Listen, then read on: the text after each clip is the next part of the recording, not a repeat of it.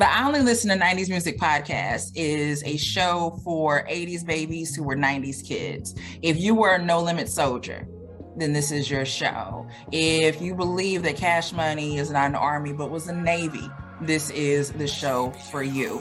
If you and your friends ever tried to sing a song written by Escape, In Vogue, Shy, or Boyz II Men at a talent show during middle school, this is your show. The I Only Listen to 90s Music podcast is a bunch of 80s babies talking about all the songs and things that we loved when we were kids and teenagers. So if you went to the skating rink and you were at a lock-in, this is the show for you. If you think that Tevin Campbell was the original Prince of R&B, this is the show for you. If you don't understand the conflict between Monica and Brandy, but you're kind of on Monica's side and understand why Brandy got punched, this is the show for you. Make sure that you tune in, subscribe, click the little subscribe link.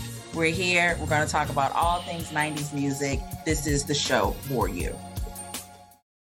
I get to, oh shit. Okay, hold on, wait. All right, so damn, like it's so many ways you can go with this. Like father, husband, producer, lyricist. Like, I mean, you know what I'm saying? Future Grammy. It's Grammy, right? Grammy, right? Yeah, yes. Like, how many you thinking? This is big, dog. This is big. Like, listen, it's cozy. This is the cozy episode. Yeah. You know what I'm saying? Yeah. This is the cozy episode. Dave Kenneth Giles, Mr. Paxton, if you nasty. You know what I'm saying? That's him. Hey, man, I don't understand if you nasty no more because you married now, but you know what I'm saying? It's all good. You know what I mean?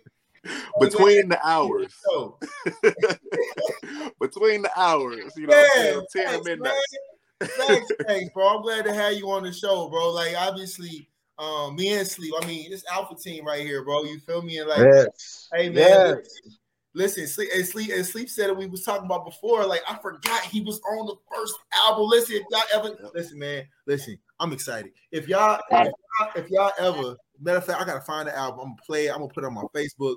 Sleepy is on the I don't know if it was very first, but he's on one of the albums, and he is talking that sleepy shit, and that's the Sleepy that I love. Okay, time out.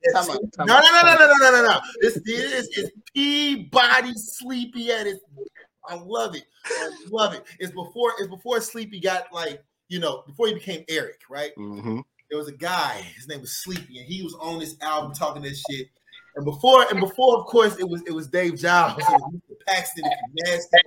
And I'm telling you, man, listen, Dave got this song called Brown Skin Girl. He got a lot of songs, but Brown Skin Girl, hey man, I'm gonna put that on my Instagram. But no, man, like, love to introduce you, my dog. I'm gonna let you talk because I keep going. The accolades, the moments, the brotherhood, the love. You know what I'm saying? Like, bro, hey, talk to the people, man. Why are you cozy? Well, first off, I'm cozy because of this linen. You know what I'm saying? Damn it! Hot damn it! Yes. You know what I'm saying? First off, I'm cozy because of the linen. Nah, man. I think why the song in particular, you know, just being what it is and how it is What's the song? so what song? Cozy, what's the song? Track 2 off of Beyonce's Renaissance, off of who? Man, which off will, who? mark my words, be album of the year. Off of who? Yeah, the Queen. You want who album? The Queen B. Beyonce. If I go on the credits, so real talk. I seen his name in the credits. His name, it's in there. Yeah, it's twice. Yeah. Dope. It's real, y'all. Hey, no, seriously. Dave, Giles. I'm here. Giles. Oh, you don't understand, man. Me and Dave, we don't just got alpha. We were promoters together. Triple SC. Yep. We had clothes. I still got some of the shirts. Yeah. I still got some of the shirts. We was the San Rafael boys. We lived in. Oh man. Yep. That's all three of us. That's all three. Those lived over there too. Shout out AC, you know what I'm saying? Shout out A, shout out to C, shout out to C, buddy. Yes, sir. Yeah. Dang, dog. That's crazy. So to see you pop up, I won't say pop up because you've been grinding for a long time, but to see that grind pay off and to see your name in them credits. You're right. I told you, it made my heart smile, bro, because I know how hard you work. Like you work. And man, that's huge. Larry, everybody is so proud of you. Overseas superstar, bro. Like, Chicago proud of you. Because you know, guess where you from? Paxton Avenue. You know what I'm saying?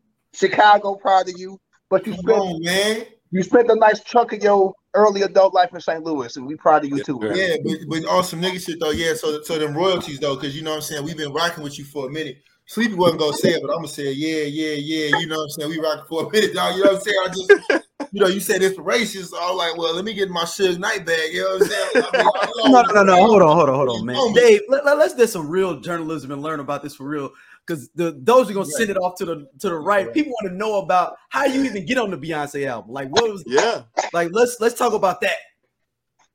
So, first off, I want to shout out a really, really important dude, Luke Solomon. If you ever get a chance, look him up.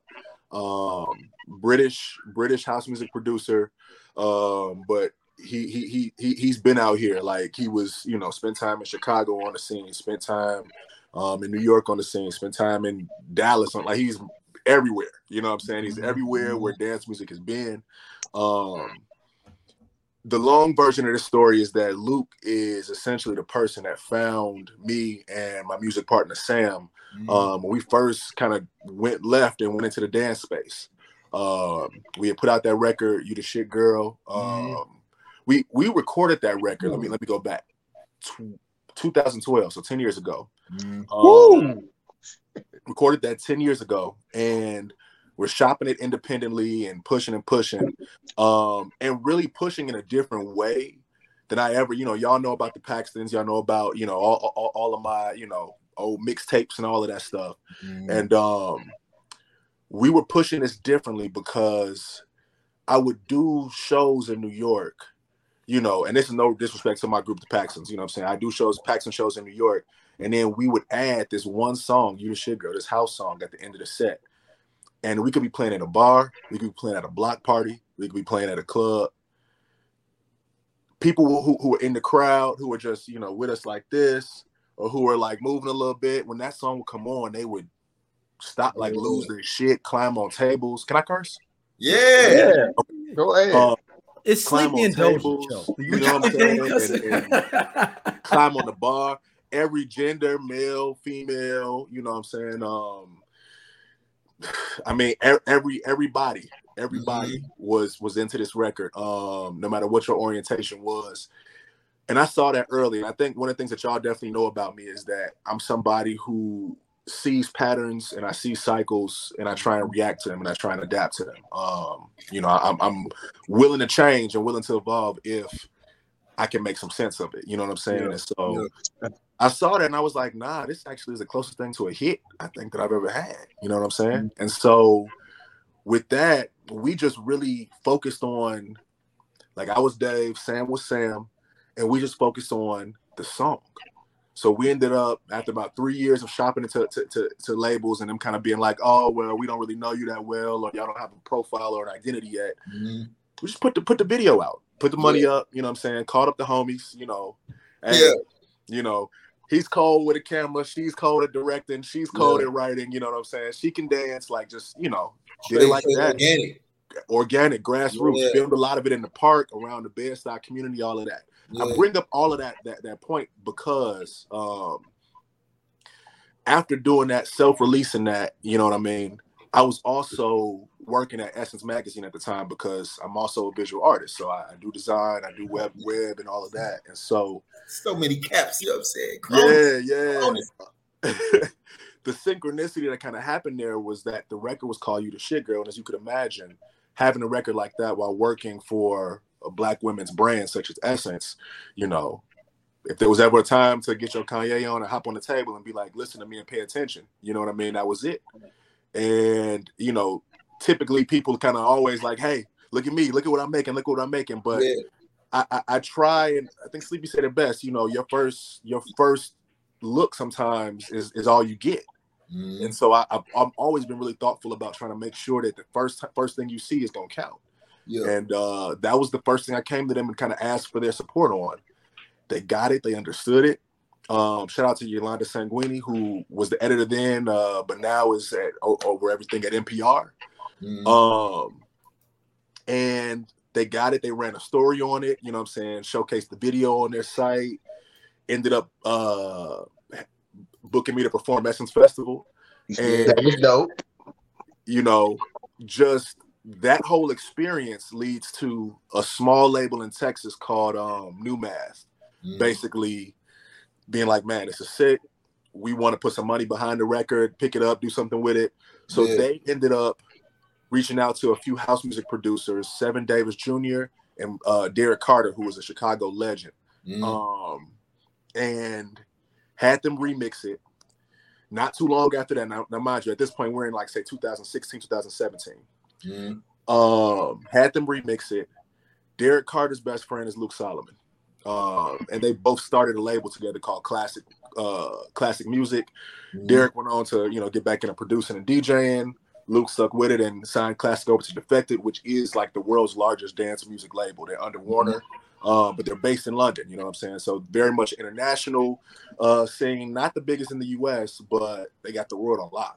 But your name, your name is ringing in France right now. What you're saying is, if I pull up, I'm like, yeah, I'm with Dave. Oh my, you with Dave? Yeah, you know what I'm saying? Light work. Keep that down. I'm gonna say, well, I let the number speak for it. So in that regard, like when I get my publishing checks from ASCAP, the international ones are about 10 times bigger than the domestic ones. So that's the POV of it. When I get my checks from ASCAP, what are we doing? So, hey Dave, I want to cut you off for a second. I just want to highlight something because you said that you saw the trend early. That's like 2012. Yeah. Because Drake is going into the house music scene right now. Obviously Beyonce is going back into that scene. I think that's just dope that you were able to see it that early, record a song, because if you didn't lay that foundation back then and record that song, all the things that tumbled to make today happen wouldn't have happened. Right. You peeped that 10 years ago. Right. Yeah, you was the alpha in that sense. So that's fucking dope. Like real talk. Yeah. That was dope. Thank you. And even that, I consider myself to be somebody who looks in the future, who thinks in the future, but I can honestly say there was never like a point of, oh, this is a trend, or oh, I'm gonna catch this, so I'm gonna ride this wave. I'm from Chicago, man. We invented house. And so that music was part of my childhood. You know what I'm saying? It was like on the radio in Chicago. You heard Dr. King's speech on top of, Can You Feel It? West Side Percolator. Y'all was roasting me, you know what I'm saying, in the little parties. But whenever they throw on, Percolate in the party, I'm going the hardest. But that's where I came from. You know what I'm saying? Yeah. And so when we talk about basically kind of bring it all full circle, even when the idea came about to make house, like, because Sam brought it to me. Sam was like, yo, I think you can do this. He brought it to me because he was like, yo, you pull up on our parties when we playing the house stuff, the electronic stuff. I see that you freestyling over that. I see that you know what to do with it, and I'm realizing this is just part of what you do. Like, even though you're not recording this music, you know how to do this. So maybe we should try and do this. Another thing that I'll even throw in there to kind of like, because I got to give the credit to my wife in this regard too. Come on. What up, DG? Yeah. She knew about the Paxton. She knew about what we were doing and definitely was into the music. But it was not very long into the process of, being a unit that she kind of, after coming out to the shows and living in this world that I, was curating for myself as an artist, started to, kind of realize like, okay, your music is dope, but in the way that we now understand kind of what Drake is doing, she would say that's some sad hoe shit. She would say, it's jamming, but it's toxic hoe stories. You know what I'm saying? And that's not really something that, over time, that's not going to age really well. Yeah. You know what I mean? Yeah. And again, like I said, you see patterns and you adapt. So for her, she was like, I want something I can dance to. I want something that my girls can dance to, that I can be proud of. And that's something I took to heart very early. So hence the first record being You the Shit Girl. It literally was a record about her. You know what I'm saying? Yeah. And about, it was framed as about being about all the facets of what a woman is about, you know what I'm saying? Or what a woman can be and all of that. But it ultimately, dang near every line that's in there is an observation of her. Yeah. So what you're saying is, so if you get somebody special, you need to write a song about them, and then you'll end up on the Beyonce album. I see what you're doing. You could. I see what you're doing. But hey, real talk, Dave. Giving the women something to dance to, that goes back to Alpha. That goes back to when we used to promote together. Because if you get the women in your party, you can charge the dudes whatever. Because even if they don't like you, even if they don't want to dance, if the women in there, they gonna come.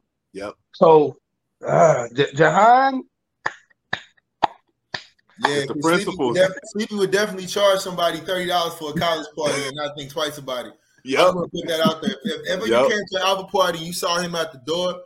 That wasn't my. Listen, hey, it ended up being 60. 30 to jump the line, 30 to get in. Yep. What you mean? Yeah. Try to jump the line, give me 30. How many with you? All right, give me 50. That's crazy. Yep. We still got to pay to get in?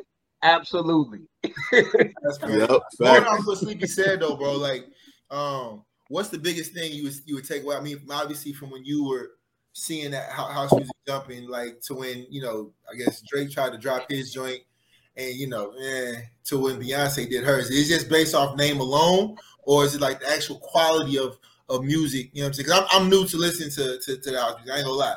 You know, when I heard Cozy, I was, you know what I'm saying? And then of course the show started going.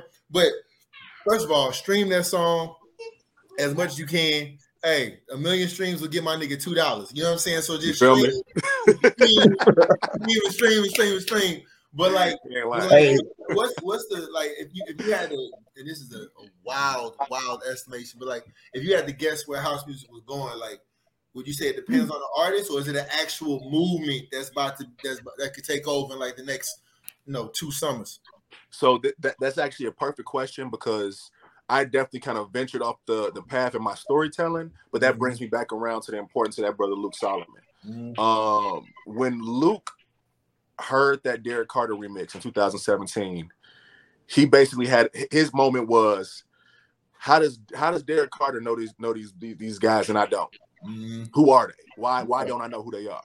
We had like 2 followers on our SoundCloud. So he's in our DM, like, literally, why don't I know who you are? Who are you? You know what I'm saying? And what's up? And we're so under the radar that I don't even check his message for like 2 weeks. Oh, wow. Damn, you left me on red? Left him on red. And so when it finally, you know what I'm saying, kind of got around to me, we talk, we connect, and what I figure out from him is he has this vision. He has this understanding that house at one point was very black, it was very brown, it was very queer, it was all of these things. It was revolutionary, it was lyrical, it was also fun, it was also sexy. You know what I'm saying? It touched all of these things. Yeah. And at a point, your biggest artists, it was nothing for like what's happening now. I mean, literally, go to a Mariah Carey album in the middle of the day of Daydream. You know what I'm saying? You got you got the house interlude. You know what I'm saying? Yeah. You got the joint, the line dancing joint. That's a house joint. Yeah. Yep. I still can't do that. I was trying to learn. I ain't gonna lie to you.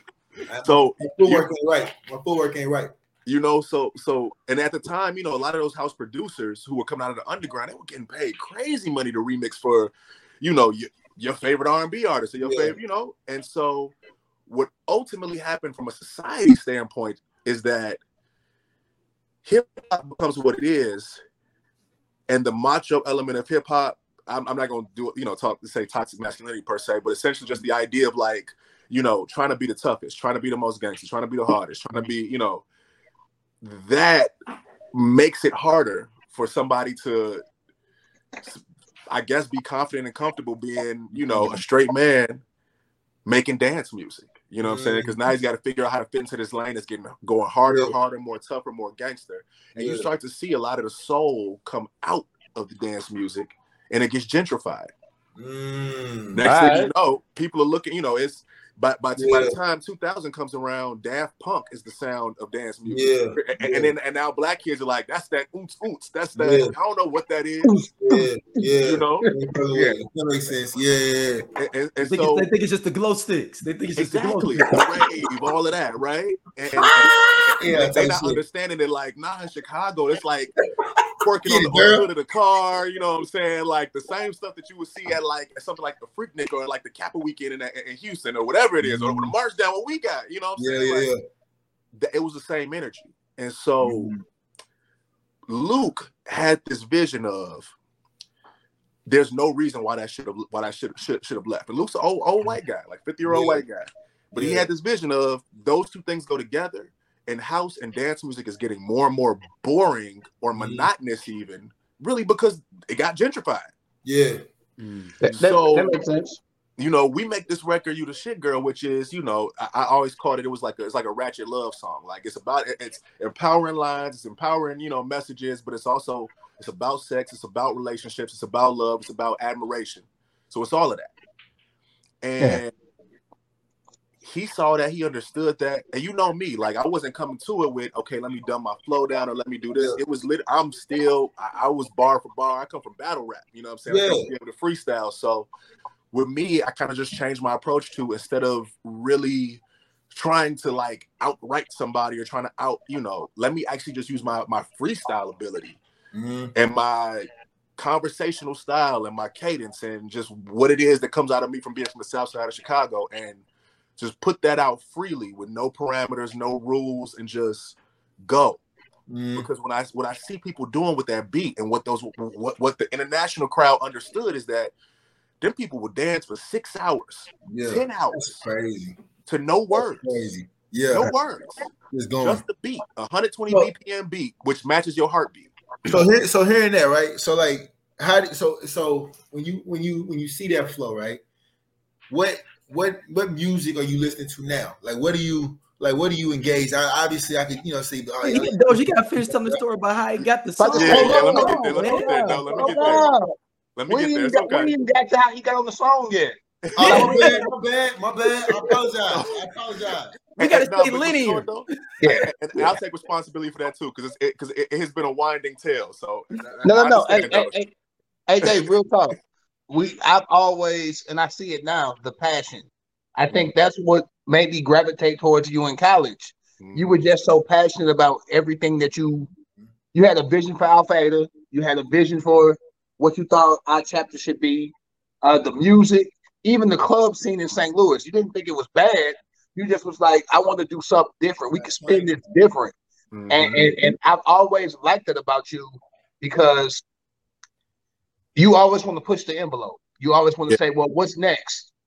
And it might not pop off like you think it's going to pop off in 3 months, in 6 months.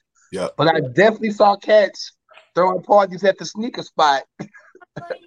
And we did that first. And that was your idea. I give you your props. I definitely saw people doing stuff with the art influence later. And I was like, damn, we was 2 years too early on that shit. Yeah. But real talk, all the concepts that you brought to the table were always just a little bit before everybody else caught up. And that's for real. And the party scene in St. Louis was dope. But you was like, so what's next? You was like, okay, yeah, this is dope. This is but what's after this? Yeah. And I remember the first time you talked to me, like, hey, we should do this promoting thing and do something. I just was like, the passion that you got is so real. We can do this and not alienate the other promoters or the other crowd, because we still gonna support, we still gonna go out. But let's try something different. Man, that sneaker joint, I still think was fly. Frequently fly? Yeah. Like frequently fly. The ratio of women to men at that, if more men would have come to that, everybody would have won. Because that ratio, the ratio was crazy. It was like 6 to 1. Yeah. So see, what you're saying is y'all was the best, like y'all was the best promoters around y'all time. No. Y'all was killing them other promoters, right? No. Y'all was killing them other promoters because them other guys was dweebs. I feel you. I would never say that. You know what I'm saying? I would never say that. Them other guys was some dweebs. Because if you look at the financials, it was like a Ralph Tresvant looking nigga and like stop. You just Skip Bayless, huh, Doja? Yeah. You just Skip Bayless, huh? No, seriously. I'm not gonna let Doja do this. Keep going, y'all. Because Daryl was one of the other promoters. If you look at their financially, they were probably killing us. We was breaking even, barely getting the profit sometimes. Yeah. But when you look at the vibe in that motherfucker, we always went home happy because the people who came out. Now, women would be mad because there wasn't enough dudes there, but we was on that, like, he's Chicago influence. So we was playing house and shit like that.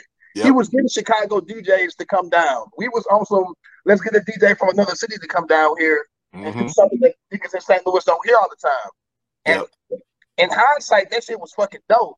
Because it's still people that still be like, y'all was in that motherfucker first. I remember we had $1 Million Mano come down for one of those things, and that was just one of the homies from growing up, but he ended up winning a Grammy with The Weeknd. You know what I'm saying? Yeah. Like, I mean, I've always believed in you see what you see, and it don't matter if everybody else don't see it. You know what I'm saying? Validation comes from repetition, from consistency, from other people figuring it out. But just because they don't see it don't mean it's not there. When I see all the cigar stuff that's popping off now, all the sneaker boutique stuff popping off now, nigga, we was doing that shit in like 06. So that shit's amazing to fucking me when I think about it. Like, damn, we were like a decade too early. Yeah, 06, all point intended. All point intended. No, it wasn't. I'm being accurate. Yeah. But anyway, back to your journey, because I'm just saying, someone who has watched you grow, bro. We recorded songs in my fucking bathroom at my apartment. So to see I'm gonna find that album. That's a dope album. That's Peabody Sleepy, by the way. Manhattan Project. Yeah. Come on, man. Peabody Sleepy was a different nigga, man.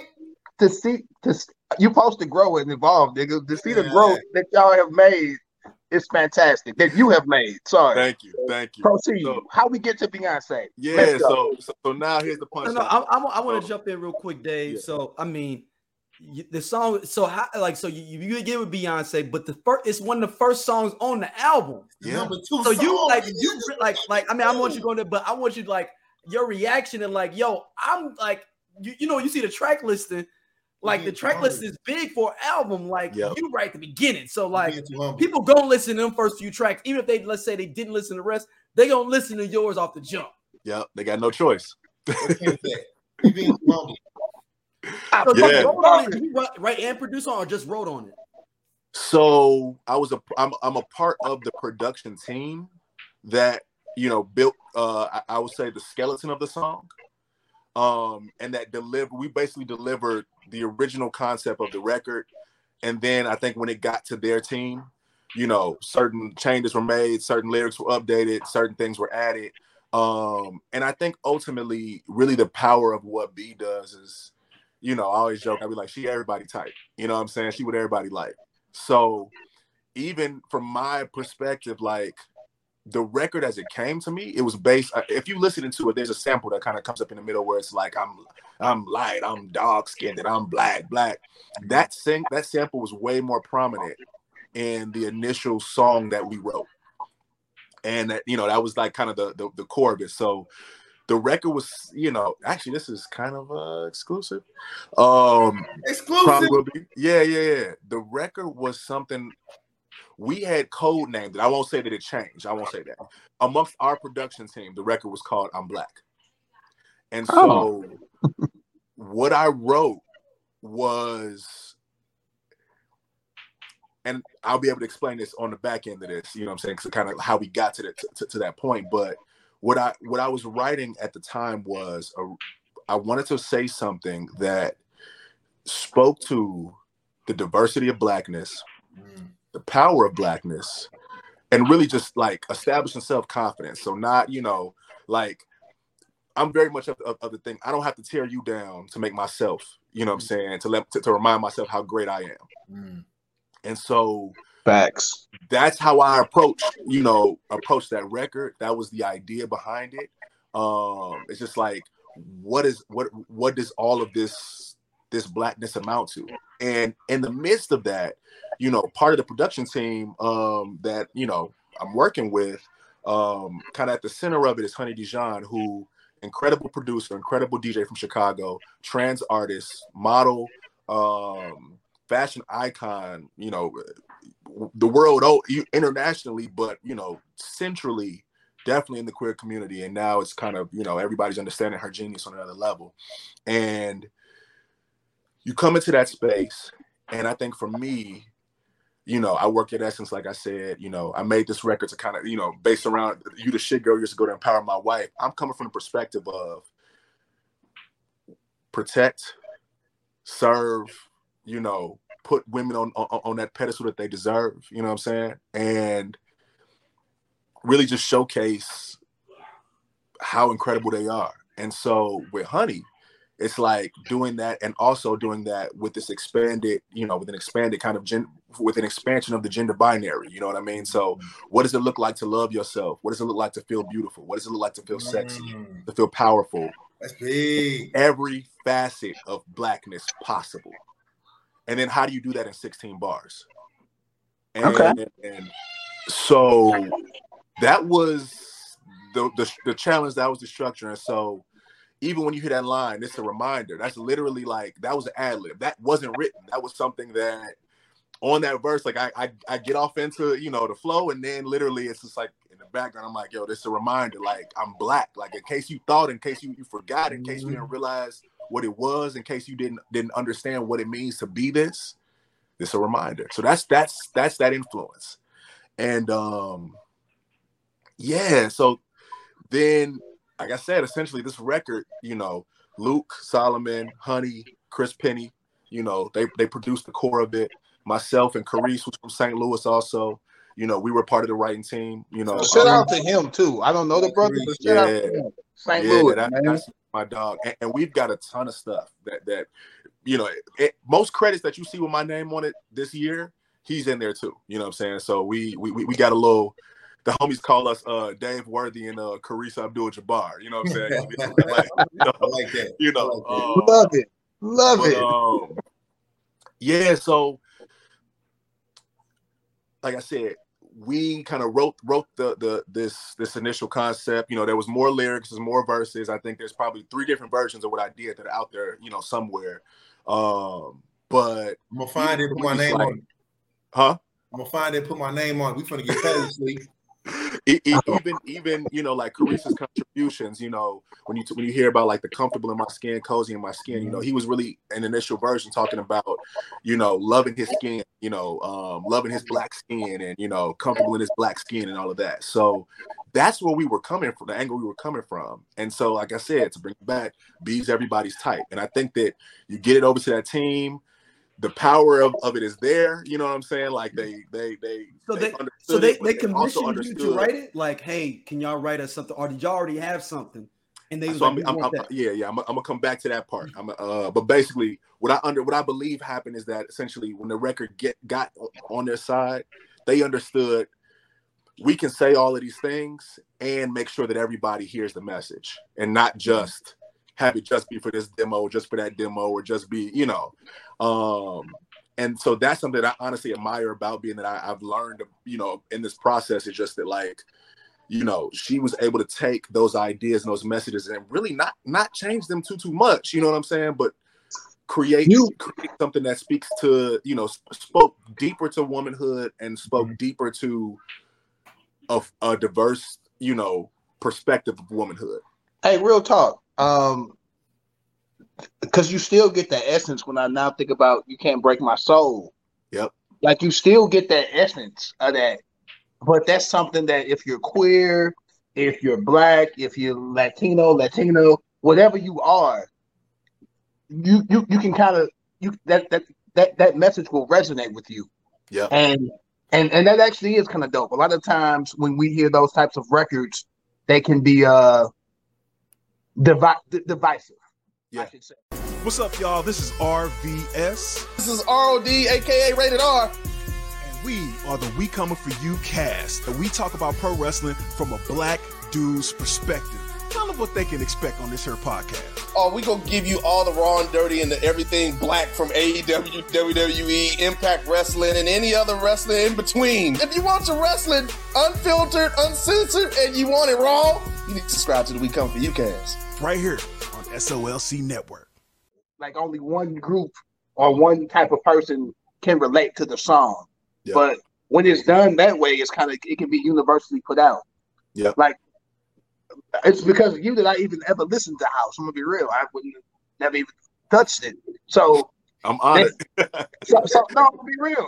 You the first Chicago. Hey, you know St. Louis we hate the Cubs. I don't fuck with the Bulls. But you, like, I know you're a White Sox guy, right, Dave? Southside. That's what I'm saying. Like, don't do I was good with it. I was good. My whole father's side of family, everybody from Chicago. I moved to St. Louis at 9, so because of Dave, you know, Cardinals do. Yep. Hey, Dave being like, hey man, I don't like the Cubs either. I was like, let me listen to this guy. What are he talking about? and what's so crazy is I don't know if I ever told y'all, I grew up in South Shore. Yeah, that's wow. South Shore 76. 77th right here. Right, Rainbow Park right behind me. I'm talking about right there. Yeah. That's crazy. Yeah. You was in Terrytown, boy. Yeah. You was ducking them. No. Dave, I can walk out BDs, the yard boy. right into the park. Hey Dave, we should have poached him from Free Time. We'd have made a little more money. Come on over here. I was half Come home. I'm from South Shore. Make the link happen. Come on. Man, you mentioned this now. After the money we could have made. It was like gang banging. It was like, dang, that is my hood. But I can't now. I'm already down. Southside Swizzy. That would have been the name. Yeah, right there. damn. But no, seriously, the fact that she was able to kind of freak it a little bit, I don't know if that's a proper language, but to make it hers. Yeah. Off of the foundation that y'all laid. Yep. Because I actually like the song. I didn't think I would. Because before I even knew you were on the album, the song it came out. So before I even knew, you know, I'm gonna be real. I was like, I've been partially in the hive since Dangerously in Love. I've been like, she had like a couple songs. I'd be like, I really fuck with this song. Like Love on Top, come on, I'm ready to go. I'm like, fuck it, but I ain't in there. I ain't gonna fight nobody off of Beyonce. So I fucks with it. So the song came out, and a lot of niggas was like, I'm like, nah, nigga, this some CC Peniston, like, finally, like, let's fucking women dance with this shit. Who doesn't like women dancing? Dance music. People sleep on it. It's so many. What the fuck wrong with y'all? Women is dancing and happy. Why wouldn't you want to be? What's wrong with y'all? You so hard that you don't want women to dance and be happy? Like you that hard? You feel me? Yeah. So yeah. Keep going.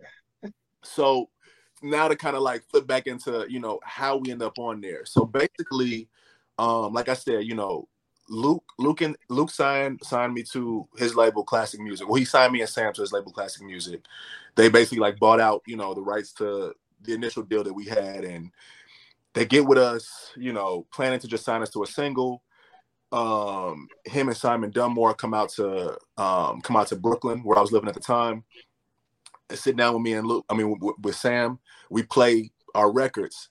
And, you know, for anybody who's familiar with the album that we dropped in 2020, it's called No Shade. If not, check it out, because it's definitely a precursor to a lot of what you're hearing on the radio, what you're going to hear on the radio this summer. You know what I'm saying?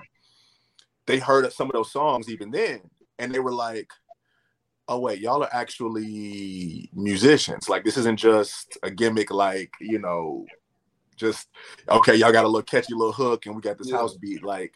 Like Sam plays bass, Sam plays guitar, he plays kalimba, he plays the keys, you know what I'm saying? And, you know, I write everything. I can't sing, but if you can sing, I can write it for you. You know what I'm saying? So they got that, you know, in that meeting, and they changed the deal to an album deal from a single deal. And the next thing you know, we were signed to Warner. I had a publishing deal with, you know, through Defected Music and Warner. And so when you have a publishing deal, what that means is that essentially there's different types of publishing deals, but essentially at the core of it, they are investing in you or giving you funding to be able to focus on songwriting and to encourage you to collaborate or to, you know, work with other people, or, you know, in certain cases, if they have the power to connect you with producers, you know, factory style almost, so that they're able to kind of manufacture music in that way. The old school Berry Gordy style. The Berry Gordy style. Bingo. They're able to manufacture the music, and it's like, okay, I know we can trust him for these verses, or we can trust her to sing, or we can trust, you know, her to play this, or, you know, that kind of thing. So you kind of get put into, you know, this system of sorts. And initially I was completely unknown. I always joked that Sam brought me to the party because everybody knew who he was in that world, but they ain't know me. And when we dropped No Shade, and, you know, for me, as you know, I'm a visual person. So in the dance music space, you probably can't tell me you probably know some classic dance records, but you can't tell me a video, you know, at all. What it looked like, who was in it, what happened. Because I was a dance kind of cat. I remember all them videos, Black Box, you know what I'm saying, Ace of Base, all that stuff. I mean, I was one of them weird kids watching the box.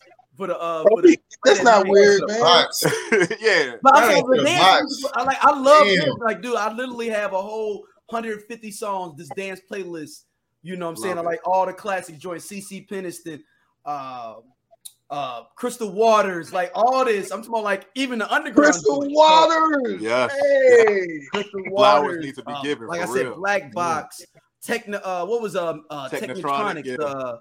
Pump Up the Jam, Technotronics. I think it's Technotronics. Yeah, all that. Yeah. So, you know, but typically it's like with those videos, you don't know who the artist is, right? You remember the dancers, you remember the just stuff happening, but you don't know who. And they wouldn't even put the actual singers in the video. In the video, it would be like something else. And you look at the person, and now internet-wise, you'll be like, "Hold on, that was a person on that in the video." Yeah. They showed people just dancing, hanging out, like a couple doing whatever. You didn't know who it was. Shout out to Martha Wash. Didn't they do Good Vibrations? Didn't they have like a different chick in the video? Yep. Or wasn't the chick that was there? Martha Wash. It happened multiple times for Martha Wash on not just with CNC Music Factory. It was a couple other joints too that they did that tour on. Yeah. So you know, that was something that, again, I believe in paint where it ain't. You know what I'm saying? I believe in, as Miles Davis says, you know, or said, you know, play the notes that aren't there. So I look in this space, I'm immediately looking and saying, okay, I'm not popular in this regard. They don't know me. You know what I'm saying? I do not fit the description of somebody who can just you know, I got kids, you know, I got a wife. Like, I'm not the guy who can just get up and run around the world, you know, at a drop of a hat to be with the young folks and all of that stuff. So I was like, what do I do to stand out in this space? And I started looking around the landscape, and I'm like, they don't do videos. Or if they do videos, they're not in them. So let me actually create characters. Let me actually create a visual narrative. Let me actually, you know, so the sunflowers that you saw a lot with the stuff that we were putting out. And, you know, if you watch the videos, there's certain characters that go all the way through, focusing on the cinematography, trying to make the stuff movie quality. You know what I mean? You tell a story, man. You tell a story. Your videos tell a story. Yeah. I really leaned in on that. And what happened was, you know, pandemic hits. And so the people end up not really knowing these records, other than like the hardcore dance heads who kind of are in this, like, who are basically looking for new dance music. But the DJs and the producers were like, yo, we see you. Like, they're telling me things like, you know, man, I got to get on my videos because y'all videos is cold. You know what I'm saying? And initially I'm like, well, that's not going, they don't not going to pay my bills, but thank you, you know, for the love. But then, you know, pandemic gets into full effect, and I'm like, all right, let me go back to what I know and fuse it with this space. Let me go to Mixtape Weezy. Let me go to Trap or Die Summer Jeezy. Let me go to 08 Gucci and literally make as many songs as I possibly can. Any dance music producer who reaches out to me from any corner of the world, I will get on your track. If you reach out to me with your track, I'll get on it. I'm not even going to ask for a fee. Some of them paid, some of them didn't. You know what I'm saying? At that point, I'm thinking, well, this is going to fulfill my publishing contract. I'm going to, you know, be able to get through it and get back to owning my masters. And, you know, if y'all stuff gets picked up, because I'm just... Be alert, owning your masters. Yes, I'm like, you know, y'all over in France or y'all over in whatever. So y'all got a whole nother demographic. You might get assigned to some label I've never heard of, but now that fulfills what I need for my deal. And I can get a little bit of action in your city, you know what I'm saying? Or your part of the world, be on the radio. Working. That boy was working. You know what I'm saying? I love it. And that was the push. That's what I was on. And so because of that, Luke kind of comes around and is like, all right, look, you know, we're not doing everything that we wanted to do with the album numbers wise, but like, you got the gift, so let's write. You know what I'm saying? Mm-hmm. Like, let's work on stuff. And so I'm doing verses for other people, popping up on, you know, other dance producers stuff, and kind of the requests are kind of coming in. You know, I probably did 50 songs during, you know, the heart of the pandemic. You know, just jumping on anything. And niggas don't realize that either. Like writing quality music. You know what I'm saying? Right. Like, he was definitely like in the zone doing that shit. That's crazy. Yeah. That's crazy. Just going in. You know what I'm saying? Because again, even with that, I'm knowing they don't do that.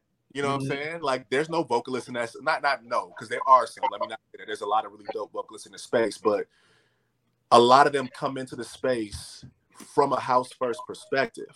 A lot of them do not come from selling mixtapes in the street, standing on the corner trying to convince people that you can rap, standing in ciphers and battling, you know what I'm saying, to get attention, to get people to care about what you do, or open mics in every city, or booking your own shows and, you know, driving around in in your own car, you know, to play whatever rap show you can get on. So I try to fuse that hustle and that thought process with the structure of this new gentrified dance scene.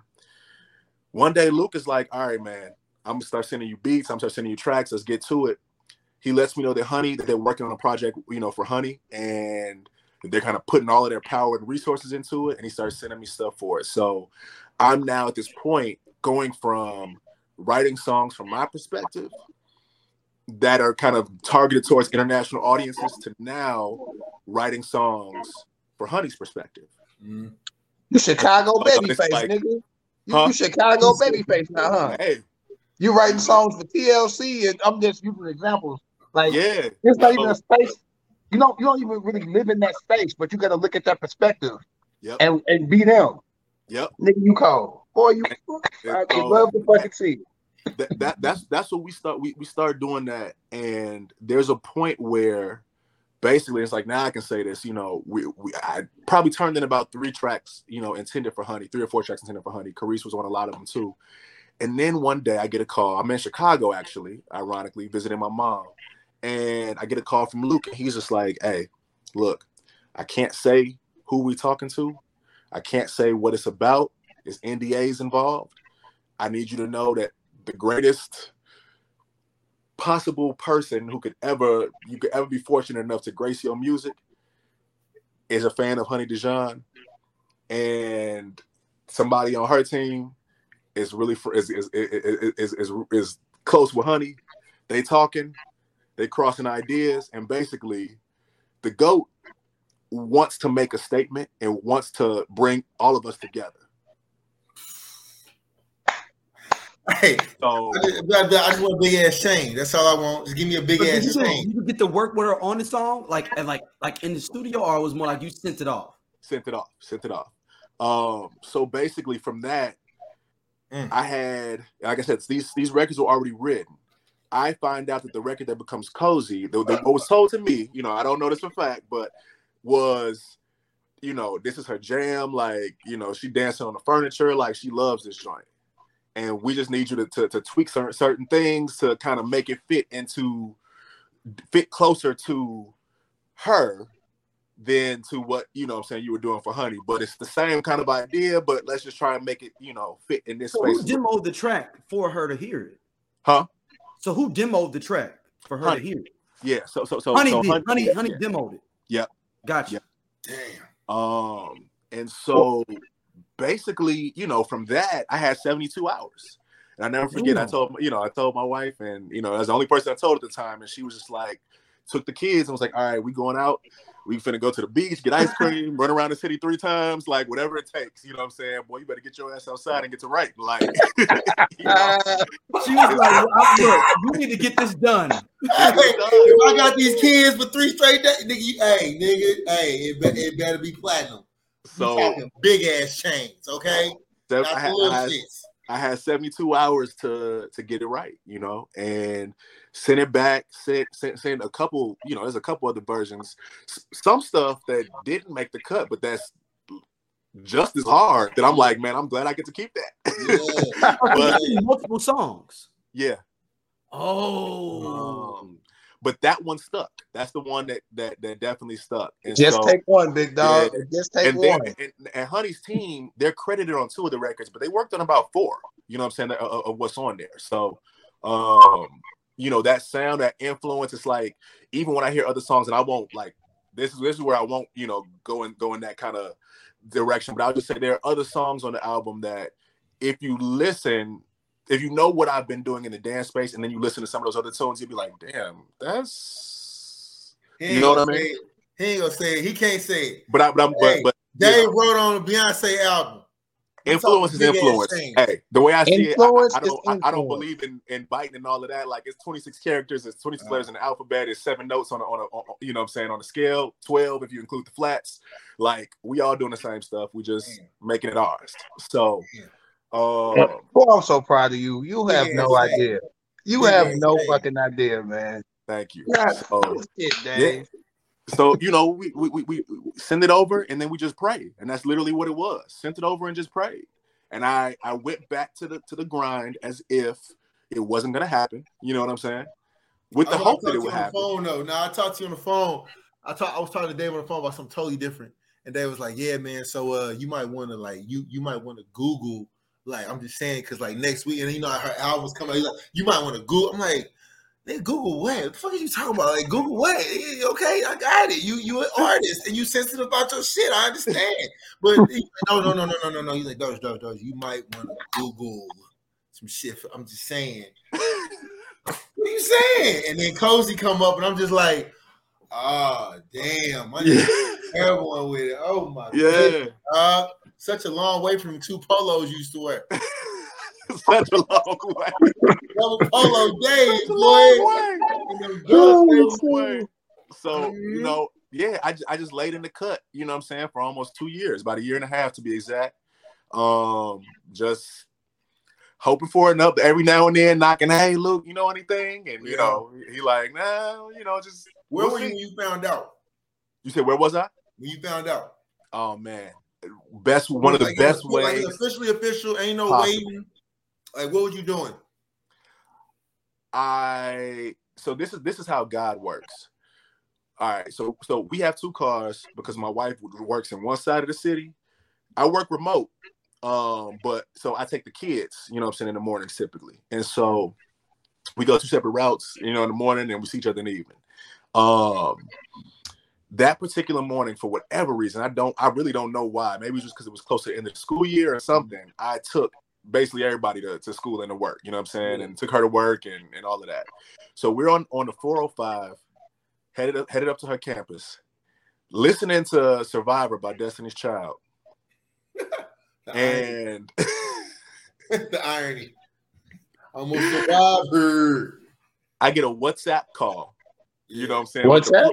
With the +44 on it, you know what I'm saying? From the UK. Yeah. And I'm like, you already know WhatsApp is always a Europe person. There's Yep. always a European hitting you up from WhatsApp. Yep. I'm like, all right, what's this about? And then Luke is like, yo, you somewhere, you know, good? You safe? You relaxed? I'm like, you safe? What's up? What's going on? He's like, all right, man, look, I'm gonna go ahead and tell you. I put him on speaker. G's sitting right there in the car next to me. And he was like, hey, it's happening. The record is happening. I don't know how far it goes, what it's gonna look like, what we gonna do right now, but it's definitely happening. I just had a meeting with the team. And I think at that time he's in London. I think they were out there shooting the British Vogue, which was like the cover that, you know what I'm saying, that the cover story that first kind of told everybody like what was coming up. And he's like, yeah, we just met. They played the song for me. Because in these spaces, they don't send the records around. You know what I'm saying? So even the producer wouldn't give me the reference track that we worked on because that could be something exploited, leaked, and cause a problem. Wow. So they basically flew out there. And then she said her album got leaked, right?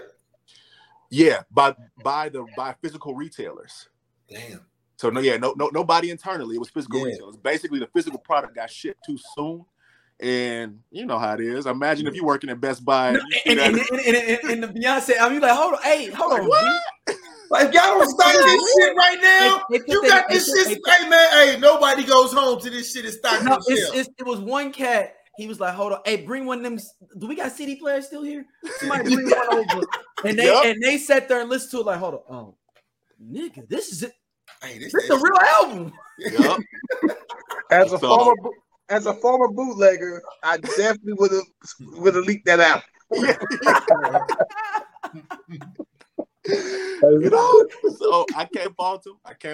You know what I'm saying? But I definitely was not sharing anything, and Luke didn't even give me the chance to. You know what I'm saying? But he handled it. He held it tight, zip shut. But yeah, in that moment, he was like, "Yo, it's here, it's ready, it's happening." They came out, they played the song for me. Man. You know what I'm saying? I heard it, and first thing he says, he's like, he was like, "I don't remember what your verse was, but I can hear your lyrics in there."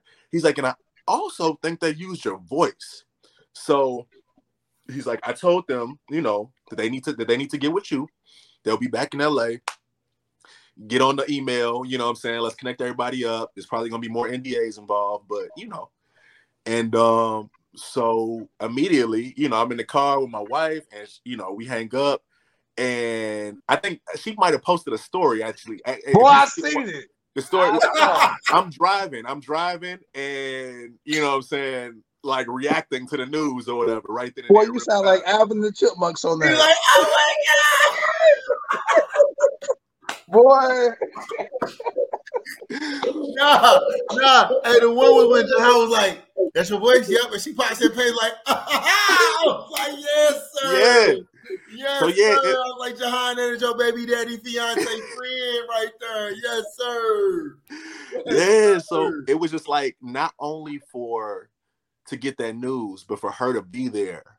We were already in the spirit because we been behaved up. I've seen Beyonce in concert like 5 times. Yeah. I would be lying if I didn't admit that I have had her in my top 10 rappers list since Bow Down. You know what I'm saying? Like, and people be like, "What you mean rappers?" And I'm like, I don't think y'all get it. Like, yeah, like B will eat your favorite rapper, dog. Like in a minute. Yeah. So I believe it's all right. And so yeah, like we are fans in itself. You know, that's what's kind of like it's fitting because I'm probably influenced, you know what I'm saying, by what she's already done and what I do, you know. Yeah. But yeah, truly, like we was just happy, you know what I'm saying? Opened up the sunroof and just shouted out to my pops, you know what I'm saying? Shout out to having the sunroof. You know? I was like, "Daddy, we did it." You know what I'm saying? R.I.P. man. Because he was the main, you know, my parents supported, you know, my visions, but he was the one who was like, "I don't know anything about it or how you gonna pull it off or how you gonna do it, but you can do it. I know you can do it." And he would print my lyrics off from my old mixtapes when I'm like 18, 17, and like used my lyrics to like talk to the kids that he was mentoring, you know what I'm saying, and his like, it's because he worked in project housing, you know what I'm saying, as a programs coordinator. So like he believed in my words that much that he was using my words to connect to the kids that he was, you know, too old to relate to then. You know what I mean? So I was like, this is really for you, dog. Like, you know, and then we just held on to it, you know, kept it zip. We make the contacts, you know, at the time, you know, I have a manager now, brother named Johnny Maroney, who now. Yeah, like Johnny's been incredible. And when I let him know, like, all right, this is what's up. I mean, this man literally moved heavens and earth. And he's like, all right, cool. We can bring in the legal A team. We're going to bring in this. We're going to bring in that. And, you know, so. Yeah, tell them to holler at Daryl for this interview. We ain't. Y'all got this because typically it would have to run through Johnny. Tell them holler at Daryl. Y'all got it. We family. You know what I'm saying? That's Daryl. Hey, Daryl, big ass chains. Y'all got some homework to do. I'm finna send y'all after this though. So word. Get this episode off on a good way. But yeah, so basically, you know, we get in there, you know, it all get set up. I do another NDA, you know. I won't go into all of what happens when you go into Parkwood, but I will say that everything that you imagine about how somebody like B runs their businesses and just how elite, how professional, how beautiful and like well planned and designed and structured you could imagine that their headquarters would be, or that their, you know, the people who work for them would be. It's all of that and more. Yo, does Beyonce got like what's the line it's called again with Adidas? What's it called? Oh, Ivy Park. Ivy Park. She got Ivy Park for men, right? Oh yeah, I stay in Ivy Park, boy. I need you. I pay for mine though. I'm not. I ain't getting no trunk yet. I pay for mine. Extra large. Send that. But yeah, no, it truly. I already admired her, but when I walked into that space, I was like, nah, I get it. Like, I get it. She gets busy. Like, I truly, you know how the Hive be going hard? I'm like, I don't ever want to hear somebody talk about what she ain't. Because she's everything that she says she is and more. You know what I'm saying? And even the lyrics that you hear, it's like, you know, Florida Ceiling, Kehinde Wiley's on the wall and all that. You know, I won't tell you anything else about what's in the you know, the up in the space, but it's just none of it is a front. You know what I'm saying? Like the intentional, you know, the name dropping of Black cultural entities and the art and all of that. It's not a front. This is literally She about that. Out that. That's okay. You know what I'm saying? 1,000%. And so I didn't get a chance to meet her, but I did get a chance to go into the studio where everything was made and listen to the original song. And crazy enough, again, to tell you just how meticulous they are, man. The song actually changed within the 30 days from when I heard it to when it dropped. It changed again. You know what I'm saying? So they were making that record all the way up till it came out. Damn. You know, it's a nice record too, man. Hey man, yeah. It's actually enjoy the song. I just need a big ass chain. I'm on typical nigga shit. Wow. I just want those are trying to get a chain so bad. That's Dave. I just want a big dumbass chain. That's all I want. Me too. I'll let you know when I get one. Dave, I'm so much easier to please than this, man. Just when you own Dave. I just want to come out to LA and just toast with you, dog. That's all I need. Hey, like, I don't need no chain. I don't need nothing. That's good for him. That's good. When you do blow up, all the way blow up, and folks go back and start listening to that album, just like Gunna. Just shoot your boy. So now, Dave, I don't know if you've listened to the show previously, but Sleepy is trying to keep Gunna in jail so he can actually become Gunna and dress like him. Hey, Dave, listen, bro. Hey, look. Hey, we was like, yo, what would you do if you had a whole bunch of money, right? This nigga Sleepy said, I couldn't. I'll be alive for like 3 years. Like it'll be around. Dave, I would clone myself. Hey, it's one of the best moments of the show. I'll be dead in 3 years. I'm like, damn, dog. Time out. Niggas exaggerate. This was also if I was his youngest Gunna.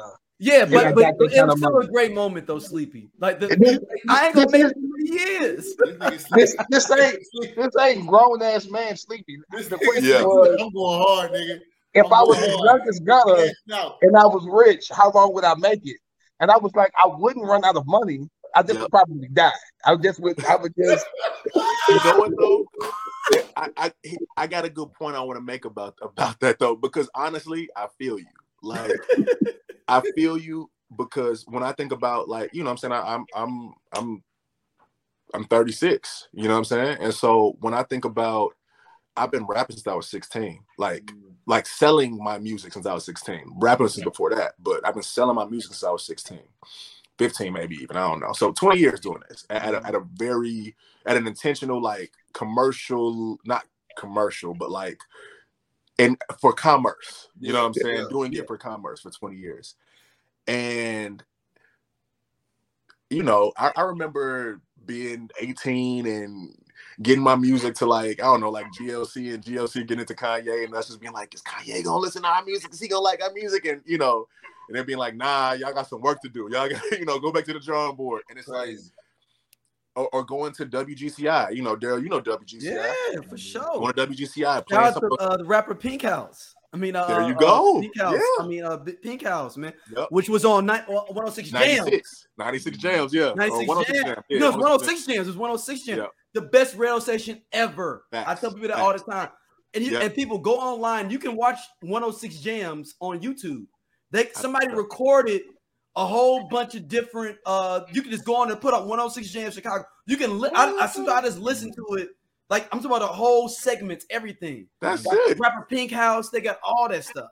So yeah, like you know, I remember going to GCI, you know, with these Paxton's records, and you know, did you ever go to 950 a.m. where they used to have like the late night That's rap what it was joints? before 106. Yeah, because it was a late night rap joint. That's where Common used to be on there when I was a kid. Yep. So I remember getting that chance to go up to GCI, you know, prepared, got a slot. One of my homies was an intern there, got us a meeting with the program director. We got a little outfits on matching and got our. So you already did it? This was years ago. This is like when I'm 18. And them sitting me down and being like, man, literally play the music, nod their head. An intern walks past the program director's office and he says, hey, come here real quick. She sticks her head in and then about 3 seconds passes and he goes, do you remember the hook? And she's like, what hook? And then he's like, never mind, cool. And he's like, yeah, nah. If she don't remember the hook, then we ain't gonna play it. Ah, that's crazy. So I've been through all of that. And in those years, for me, it was like the dream would have been having any of those things pop off or connect and we just out of there.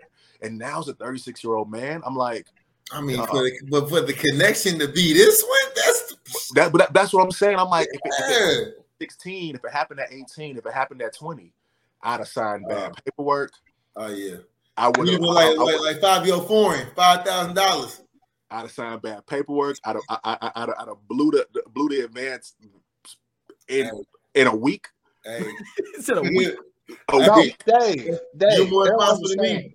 Dave, this is post-graduation, so we got sense. Yeah. Me, you, Chris, Josh, Tremaine. And I ain't trying to get anybody in trouble, but we young. We lived at the strip club. We lived doing ridiculous things that we should not have been doing. Facts. Because the money that we had did not add up to us living like that. Yep. We was eating hamburger helper with no burger, but out every fucking night at the strip club while eating hamburger helper. Yeah, all of that. No, yeah. Doja, you don't understand. Can I tell the story real quick, Dave? I ain't gonna get you in trouble. As long as my kids will still be proud of me afterwards. We at the strip club, man. We at the strip club. Josh over there. Shout out to LeBack. Josh over there. He getting paid. Yeah. More money than he's spending. This nigga Dave throws up in the strip club in the corner, wipes his mouth off, and continues to keep the party going. I ain't never seen nothing like this in my life. I'm like, what are we doing? No, babe. That's a special talent because if I'm throwing up, I'm out for the night. Right. That's a special talent, right? And keep it going, bro. I think I ain't gonna say his name because he do religious stuff now. But the friend guys was like, meet me at the strip club. I'm getting out of seminary. We like, what? I know. So I know for a fact, if I had money like Gunna at 25, 3 years, because I was living crazy on regular jobs. So if I had money like Gunna at 25, ain't no telling what I would have done. Like, I'm gonna be real. Ain't no telling. Sleepy got them Gunna boots on. Woo! I done had on the highest leather boots. My boots will come up to my leather stuff. I'm standing up. My boots will come up to right here, nigga. The boots will come up to here. Hey, girl, why you get that visual? I'm telling you, I get it. I get it. And that's I truly believe what is for you is for you. I'm honest. When it's time for it, it's time for it. That's I was not ready. You know what I'm saying? Would not have been ready for any of this. Everything happens when it's supposed to happen. I truly believe that. Everything happens when you got the support system that you need now. You got the foundation and the responsibility. When we were young, we had no responsibility, Dave. We was like, fuck it. We not paying the rent today. Fuck it. We going out. Like, we would just do dumb shit. Like,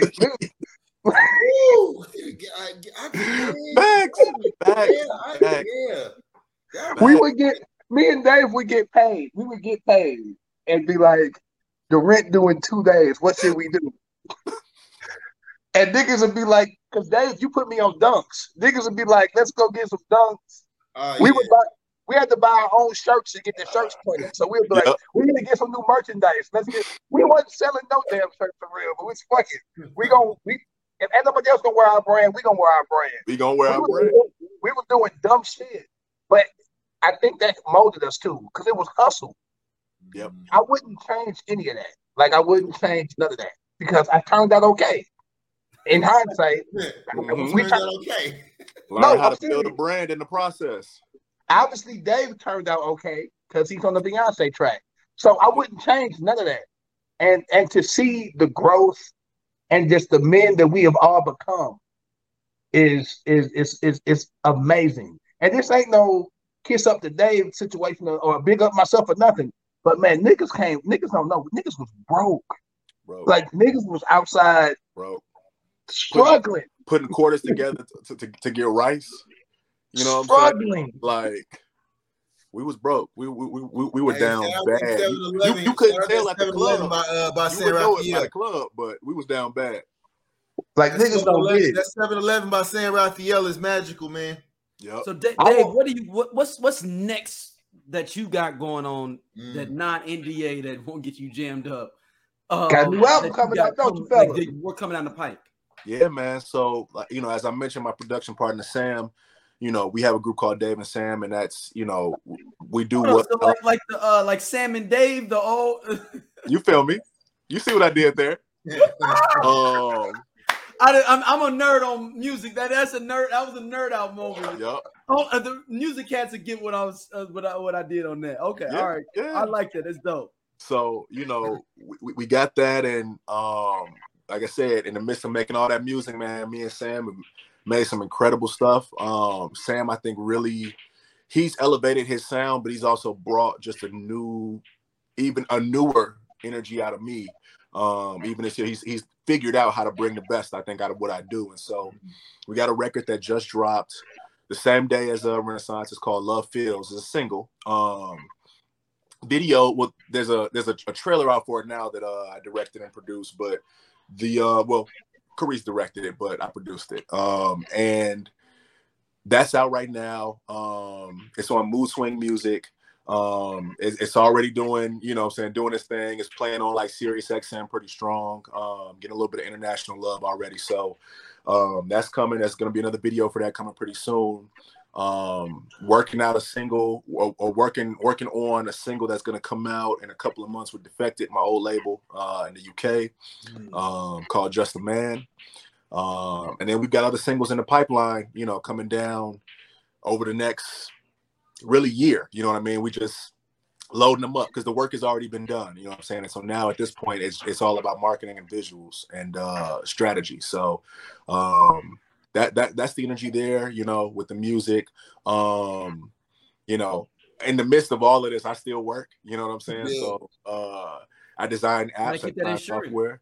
Yeah. So I no longer do freelance work, but, you know, I am working for an app called Access Club, which is not, it's basically in beta mode. It's not truly public yet, but essentially it is, we give people early stage and access to investing, but it's mixed with the social component. So instead of you going on a thing and like reading a long paragraph about some company that you want to invest in, you're going in a room and watching Instagram style or a Google Meet style like live event with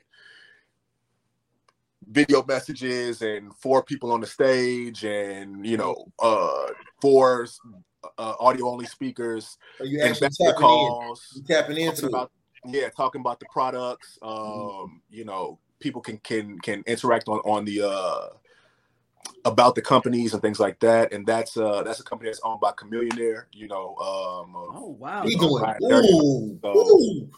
about a nigga that flipped the dollar. That's my hero. That's my hero. That's like Big Bro, and that's my hero. Bruh, he rolling. Yeah, he figured it out. He was like, "Fuck rap." He was like, "Rap is cool. Now I'm gonna do this." Yep. And now he right back at it with Toby. You know what I'm saying? Yeah. But that's somebody who I've absolutely watched. You know, got all the cards in his hand, got all the heat in the world, and will not say or do a thing until the time is right to make sure that he can capitalize on the perfect moment to strike. Dave, so I got a question, right? So because you obviously multi-talented, and like obviously we going way past an hour at this point, but like, oh, it's out. Dang, my bad. Nah, you good. No. This is a dope flowing conversation. Yeah, but I just like because you're a man of many hats, and I mean, obviously, our history goes back so far. Like when I say the word legacy, right? Obviously, you have two young leaders that you are bringing up. You know what I'm saying? Impact. Three. My godson too. Yeah, facts. Like what is the like? When I say the word legacy to you, what does that mean to you? You know what I mean? Like, what is that? What does that look like, sound like? What does it feel like? You know what I mean? You know, how Pharrell's group was like, you know, the title is like "No One Ever Really Dies." Mm-hmm. That's what legacy is. Mm. We never die. You know what I'm saying? Our bodies are here on loan. You know what I'm saying? Our bodies are here temporarily. We are borrowed by the people that are around us. And what we do during that time, that lives forever. Like for better or for worse. You know what I mean? And so that to me is legacy. And personally, you know, I've always understood.